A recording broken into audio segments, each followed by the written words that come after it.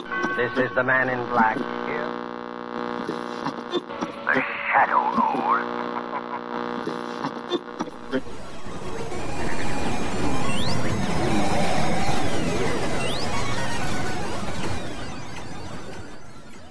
He's alive! Alive!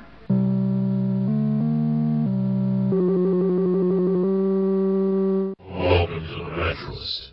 1 year around Halloween, my friends and I had a slumber party. I had 2 slumber party experiences before this. Both times I had left before the end of the night and had gone home. I just was not a good slumber party guest. Perhaps it had something to do with feeling uncomfortable in other people's homes. I don't know. This slumber party would be no different because the entertainment that was brought was a selection of horror movies, including Halloween 3, Season of the Witch. I had seen Halloween 1 and 2 by this point and had enjoyed it, but I'd never seen Halloween 3. I didn't see it in the theaters. Well, when my friend put it on,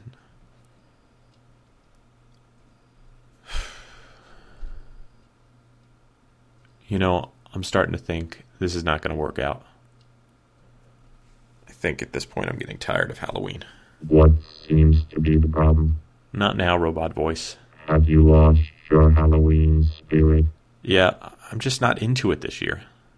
This is the 3rd time I've tried to do this Halloween 3 show, and I don't know, I think it's just too much on the site. I just can't get into the spirit for the show. Maybe you should skip this episode and instead concentrate on getting reacquainted with Halloween. Oh yeah, how can I do that? By listening to those who have not lost the spirit. I have gotten in touch with other site contributors and asked them to share their Halloween experience. Again? I kind of thought that this year we would skip the special idea. You cannot skip it. You need it now more than ever. On today's show, you will learn all about why Halloween is wonderful by listening to stories from other humans' Halloween. We have many stories to get to, so without further ado, let us start the show. Hey, that's my line.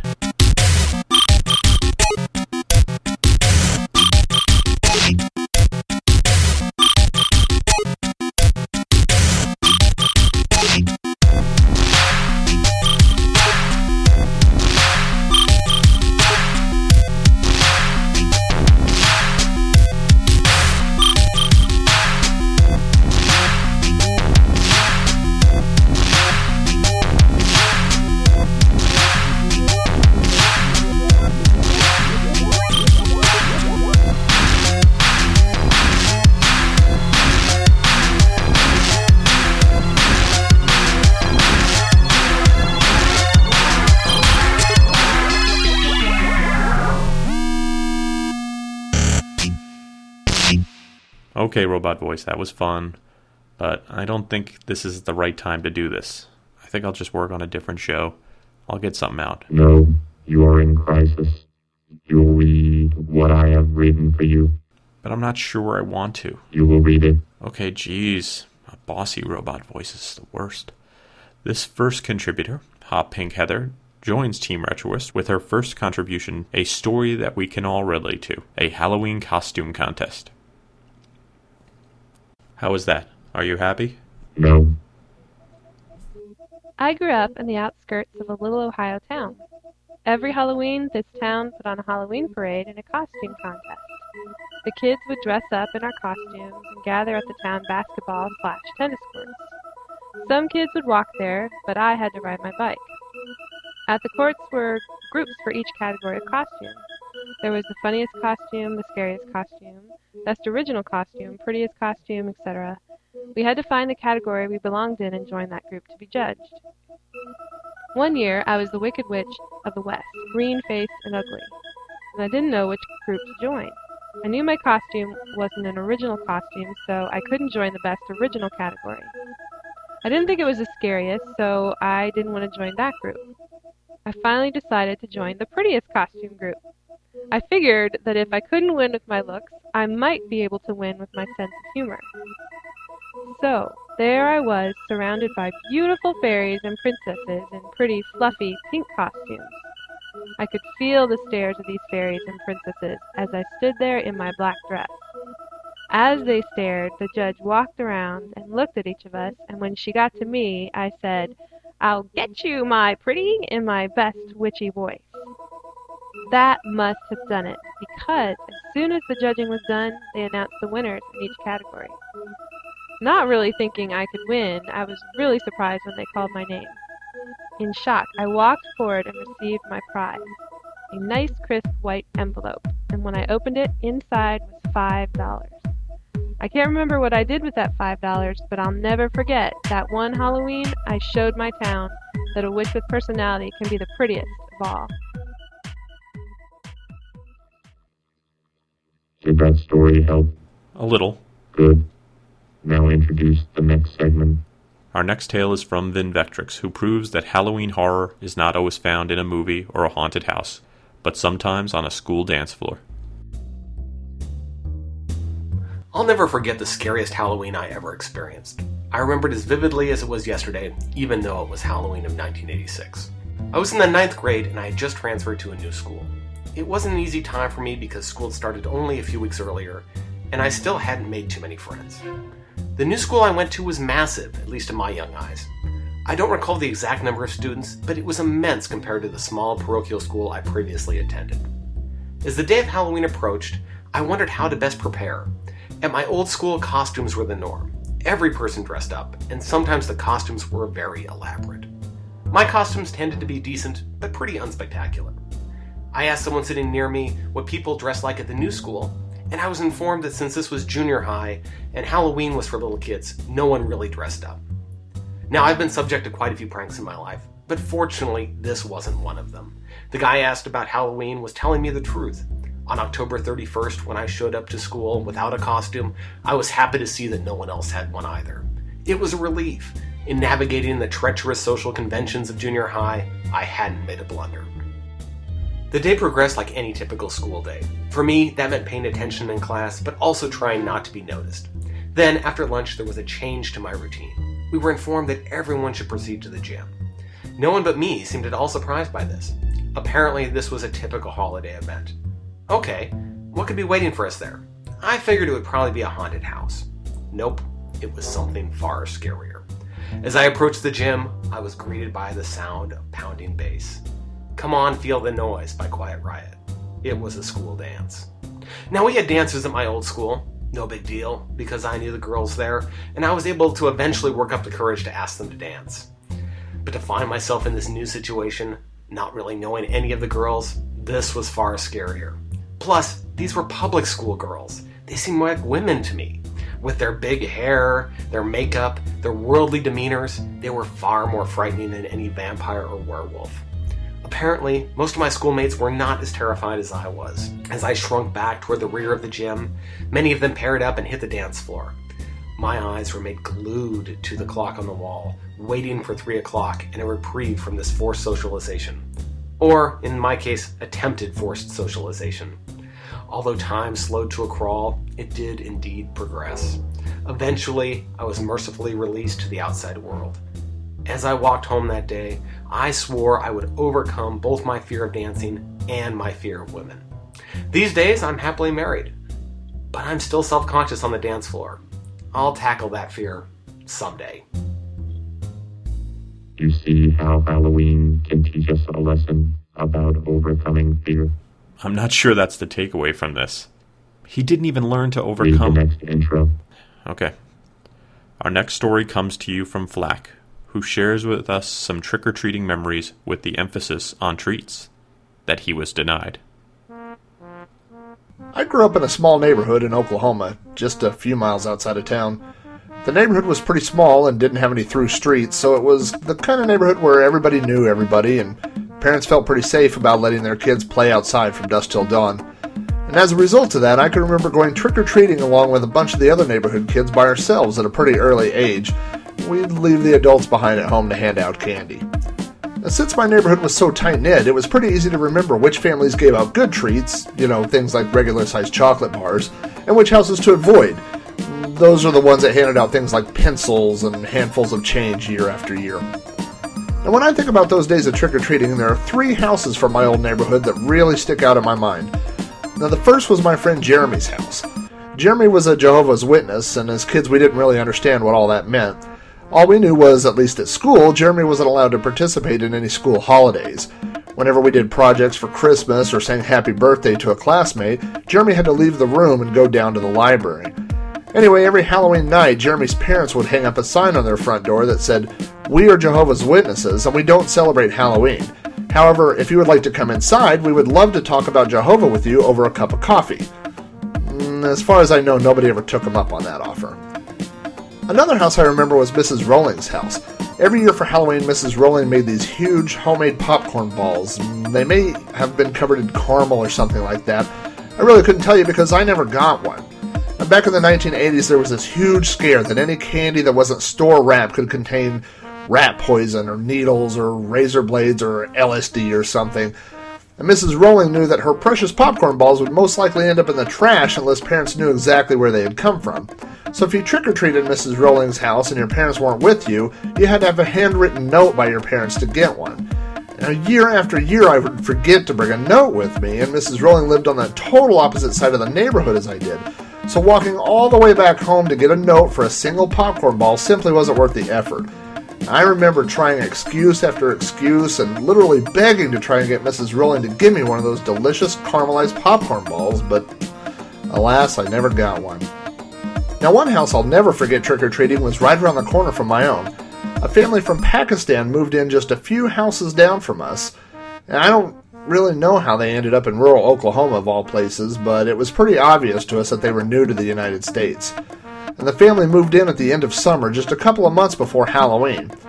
And since their house was so close to ours, they were one of the first houses we stopped at for trick-or-treating.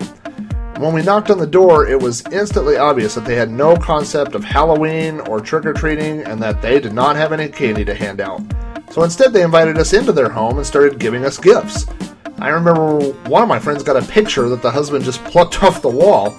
Another kid got a package of socks that were still sealed in the package.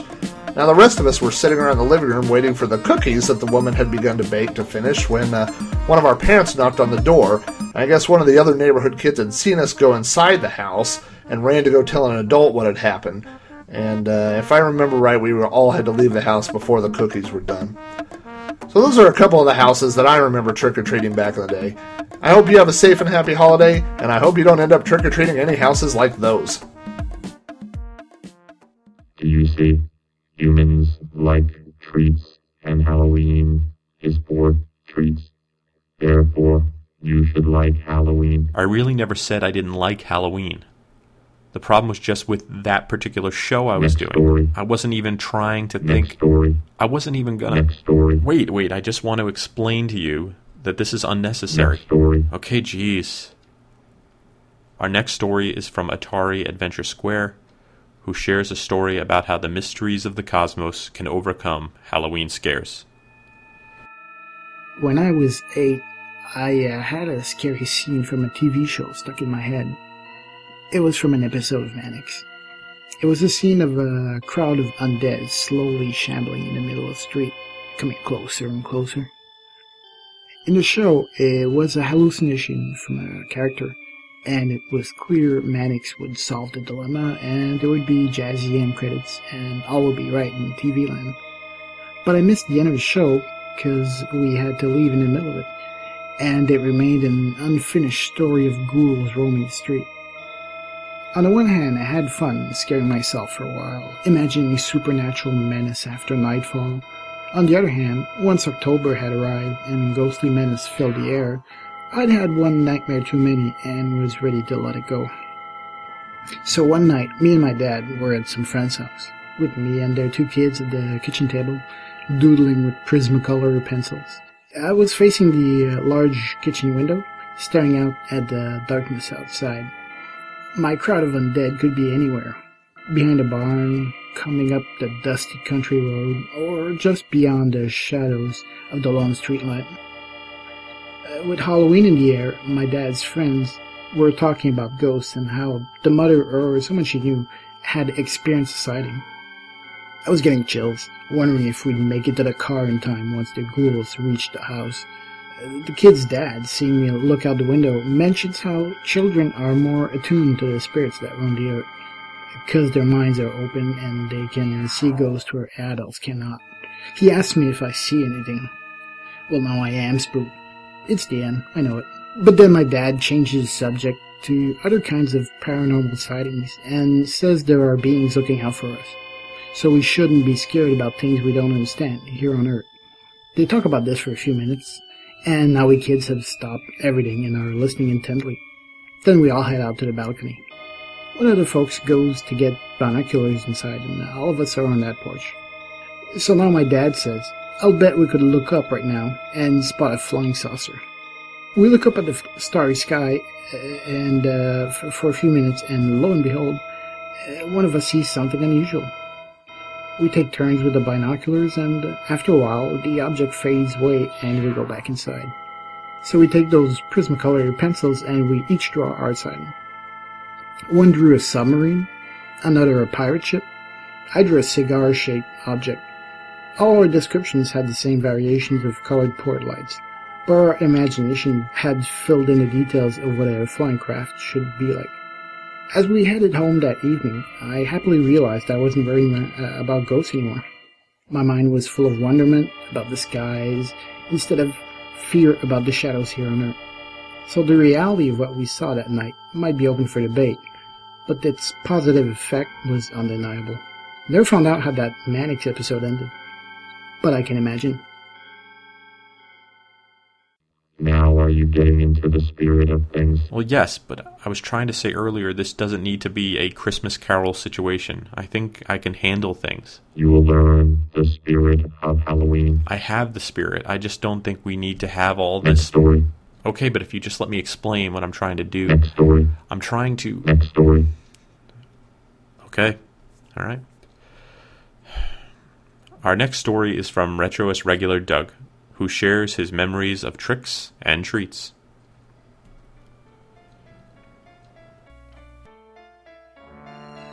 Halloween is about reality.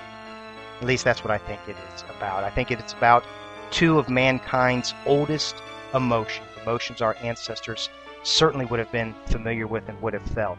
The love of the harvest and the fear of the forest. It's also, though, about candy. Free candy. Trick-or-treating. In Columbus, Ohio, my hometown, the night and hours of trick-or-treating were determined by some unseen but all-powerful neighborhood council. This council usually put trick-or-treating on a school night. I guess they believed there would be less mischief if kids had to get to bed early for school the next day. This meant that we sometimes did trick-or-treating on days other than October 31st, usually on the Thursday before October 31st. The council put trick-or-treating often from 6 to 8 p.m. because it was late enough but not too late. I'd find out when our council had determined our trick-or-treat would be in the free neighborhood paper that came with the regular paper, and then I'd wait. When the long-awaited day finally arrived, I put on my costume. I was usually a werewolf of some sort, so I'd put on my mask, my ripped clothes, and my fake blood. I'd put all that on as soon as I got back from school, which was several hours early. Then I'd stare out the door and out my window, my plastic trick-or-treat bag in my hand, looking for one sure sign that I could begin. Other trick-or-treaters. Soon I'd see them making their rounds. There were just a few at first, looking painfully out of place in the bright sun, the little ones wearing their winter coats over their costumes and ruining the effect. But soon there were more, many more, and the sun started to set so that they didn't look so out of place. With Mom's permission, I'd race out to join them. I'd start to make my own rounds, beginning with the neighbors and working my way up and down the street. Eventually, I'd find some friends, and we'd go door to door as a group. Every once in a while, we'd get into a little trouble. On one occasion, a neighbor had set up a frightening scene in his garage, kind of a mini haunted house. In the center of the scene was a bowl of candy on a pedestal, an unguarded bowl of candy. Nobody was watching this bowl of candy except a statue of Frankenstein, which stood behind it. In front of the bowl was a small sign saying, "Please take just one." My friend Craig read this sign, looked around, and grabbed the bowl. He intended on dumping the whole thing into his bag, taking all the candy. But before he could do so, Frankenstein jumped forward, grabbed his arm, and firmly said, "Just one." He wasn't a statue. He was a man. Maybe even a monster. We ran, screaming first and laughing later. Eventually the sun would set and the trick-or-treating horde would thin. My friends would disappear, but I would press on, intent on trick-or-treating for the full allotment of time and getting the full allotment of candy. I would venture beyond my street and onto other streets that I didn't know as well. The belief was always that there was better bounty in unfamiliar territory. I'm not sure that belief was ever proven, but I always held to it. And then, as the end drew near, I'd realize that I was all alone and far from home, that no one else was out and that house lights and jack-o'-lanterns were turning off. I'd start to wonder what else was out there in the October darkness with me, and I'd begin heading back. Begin briskly heading back. At home, the mask would come off, the fake blood as well. I'd get out of the ripped clothes and into my PJs, sit in front of the TV, which might be showing The Great Pumpkin or maybe Disney's Halloween Treat or even John Carpenter's Halloween, and divide up my plunder, separating the candy I liked and would eat immediately from that I didn't like and would eat last. I'd take some with me to school the next day, where my friends and I would gather to share the previous night's adventures with each other. And when the candy was gone, a few days later, when my plastic trick-or-treat bag was empty, I'd start waiting again. I'd wait through Thanksgiving, through Christmas, through Easter, through the summer, wait until it was Halloween and trick-or-treating night once more.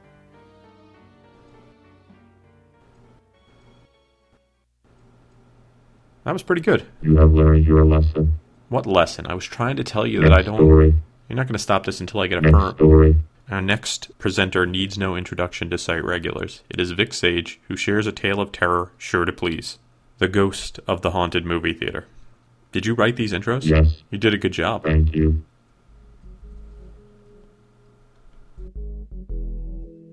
The scariest Halloween that I can remember was back in 1995. It was October 27th. I was working at the Razorback Theater because we had just debuted Copycat with Sigourney Weaver and Holly Hunter.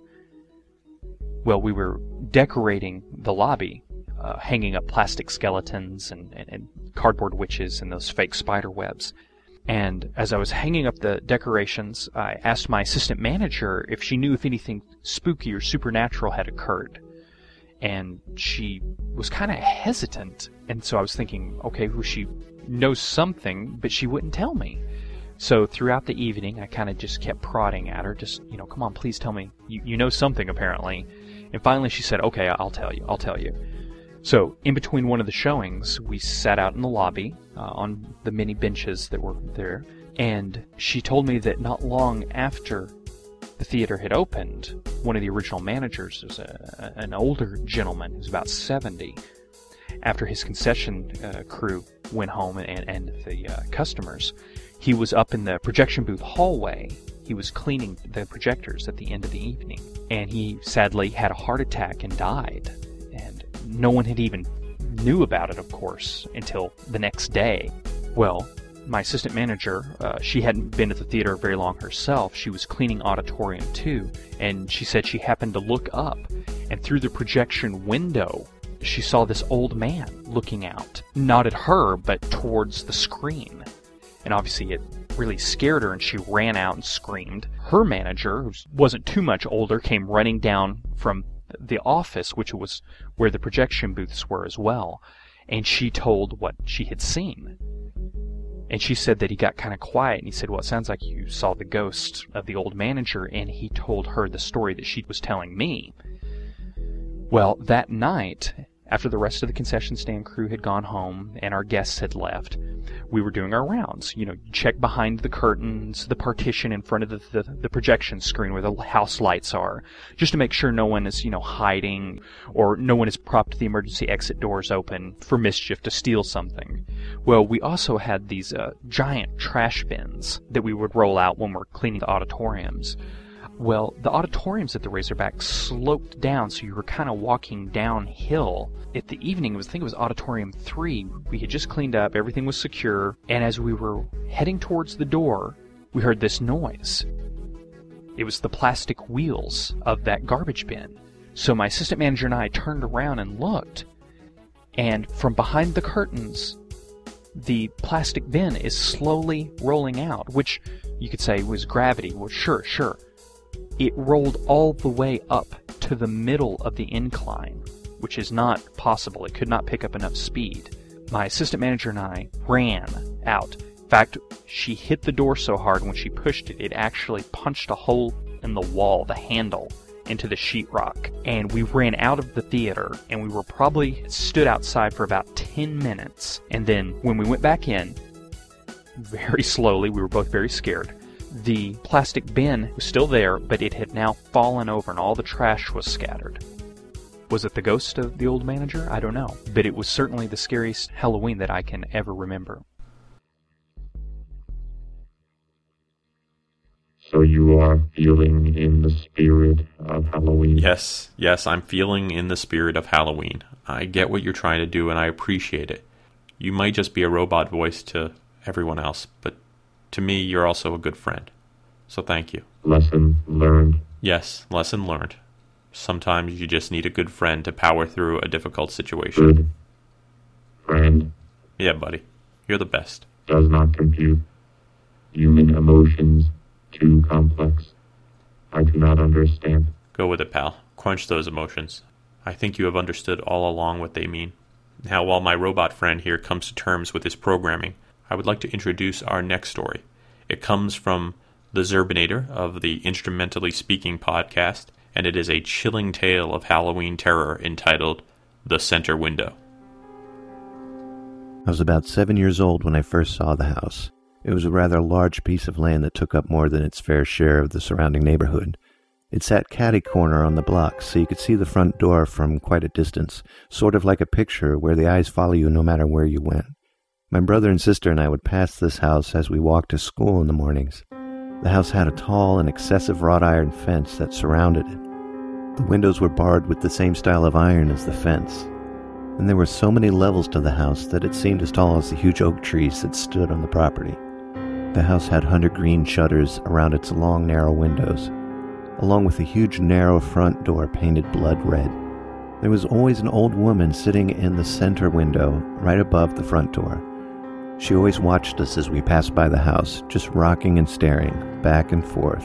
She never smiled or even blinked, and there was a dead glare to her stare that made us feel so creepy when we passed by. I remember she wore a very thick pair of round circular glasses, and she had her hair pulled back real tight in a bun. She always wore black, and she never had any lights on in the room. And some days it just looked as if there was a head just floating in midair. And she was there sitting in the window every day that I went to and from school, just staring and rocking back and forth. Well, right about the time I turned 12, I went trick-or-treating with my friends and asked them if they wanted to visit the mysterious house. I've told them all about the old woman that I saw in the window every day for the past 5 years. And I was so curious to see what the inside of the house might look like, so I thought what better way than to go trick-or-treating and take a peek inside the door when it was open. And as soon as we came to the street where the house sat, you could see the light that was shining through the window over the door. But tonight, there was no one there. First time ever I didn't see the lady in the window. But in her place tonight was a jack-o'-lantern. Well, this made me all giddy, and I thought to myself, they celebrate Halloween too, and I can't wait to meet who owns this house. In the course of getting closer to the house, my friends and I separated for a bit. When I reached the narrow blood-red door, I was all by myself, but my impatience was in high gear, and I could no longer wait for the others to catch up, so I rang the doorbell. As soon as I heard that doorbell ring, my stomach started feeling really queasy. I could feel this overwhelming feeling that I shouldn't have been there. There was a slight noise in the air that sounded like an old woman whimpering in the distance. I tried to swallow, but I couldn't. I wanted to turn and leave, but my feet wouldn't move. I just had to see what was inside. Just then, in a fury, the door clicked and clanked and swung open. I saw a flash as something hit the ground and flames bursting all around my legs. And as it landed, I heard screams coming from inside of the house, and I screamed myself, and I finally got the strength to turn and run. And as I heard the door slam shut, it echoed through the streets. I ran down the walkway into the street to find my friends who were coming to join me. They looked at me confused as I stood there hunched over trying to catch my breath. "Are you okay?" my friend asked. Just then I turned to look back at the window over the blood-red door, and there she was, staring down at me, just staring, rocking back and forth and back and forth. It took me a minute, but then I replied and I said, let's not go to that house. No one's home. All this happened almost 30 years ago, and I still drive by the house once in a while. The house hasn't changed at all, but now there's always a light on in that center window.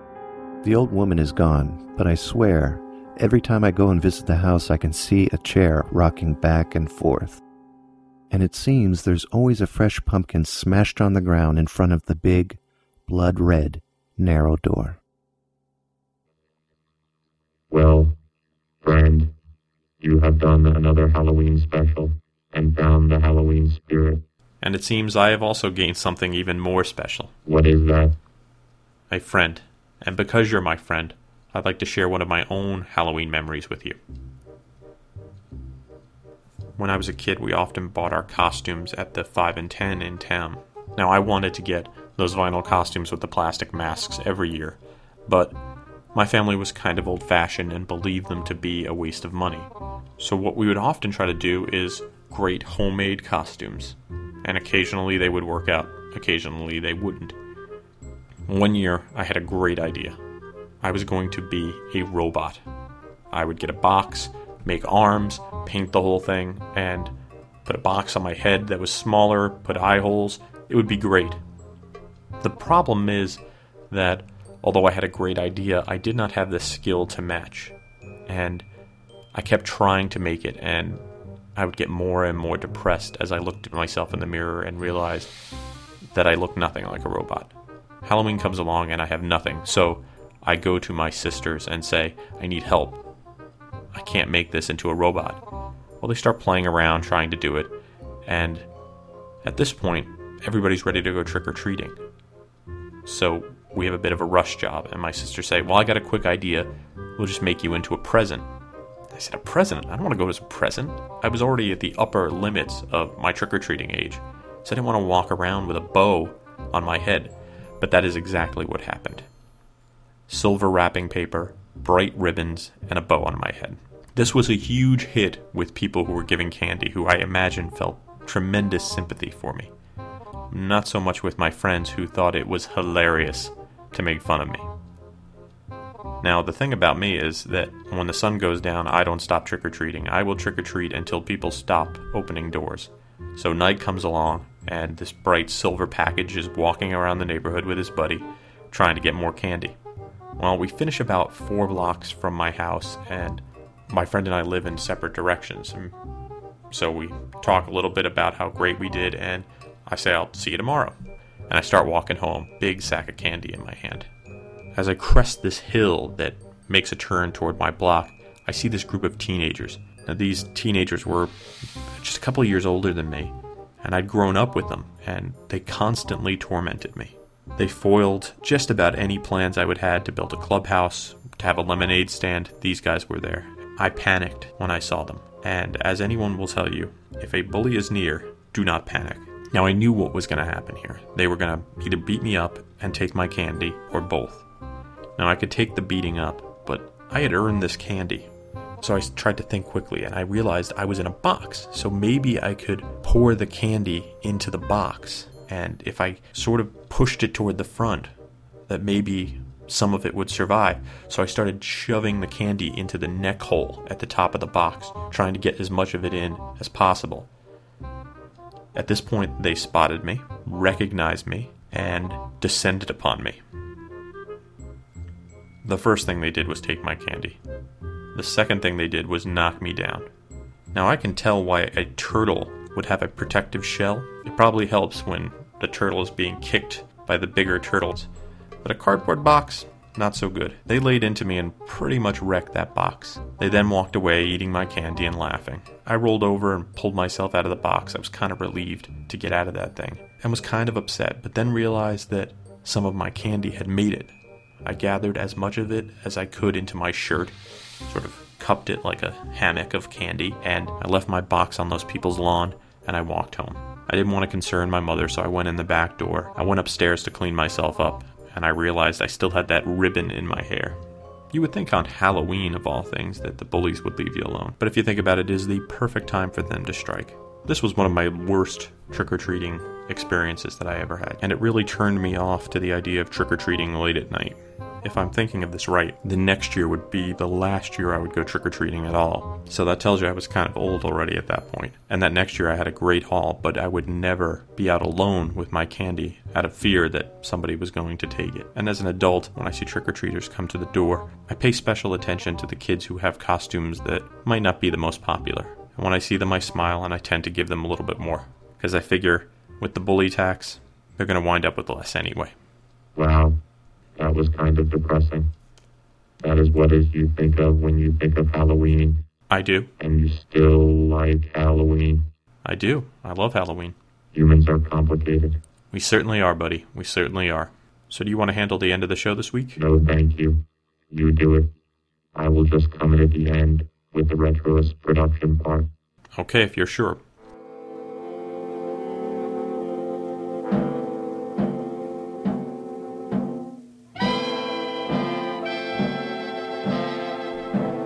Thanks to everyone who participated in the Retroist Halloween Special number 3. I'd like to thank Doug. You can see a lot of Doug's posts on the Retroist. I'd like to thank Hot Pink Heather for her first contribution to the Retroist, and hopefully not her last. I'd like to thank Benvectrix, whose posts you see on the Retroist every week. I'd like to thank Flack. Flack is almost a daily contributor on the Retroist. He also has a personal website at robohara.com, which looks a lot like Robohara, H-A-R-A. Whenever I read it, I always see the Robo part first. I'd like to thank Retroist contributor and frequent commenter Atari Adventure Square on his first submission to the Retroist podcast. Thanks to the Zerbinator of the Instrumentally Speaking podcast. You can find the Instrumentally Speaking podcast at www.kzmoods.webs.com. And thanks to Vic Sage, who is a constant presence on the Retroist as both a poster and an editor, and he helps to make the Retroist what it is on a daily basis. Thanks for listening to the show, and I hope you have a great weekend and a great Halloween.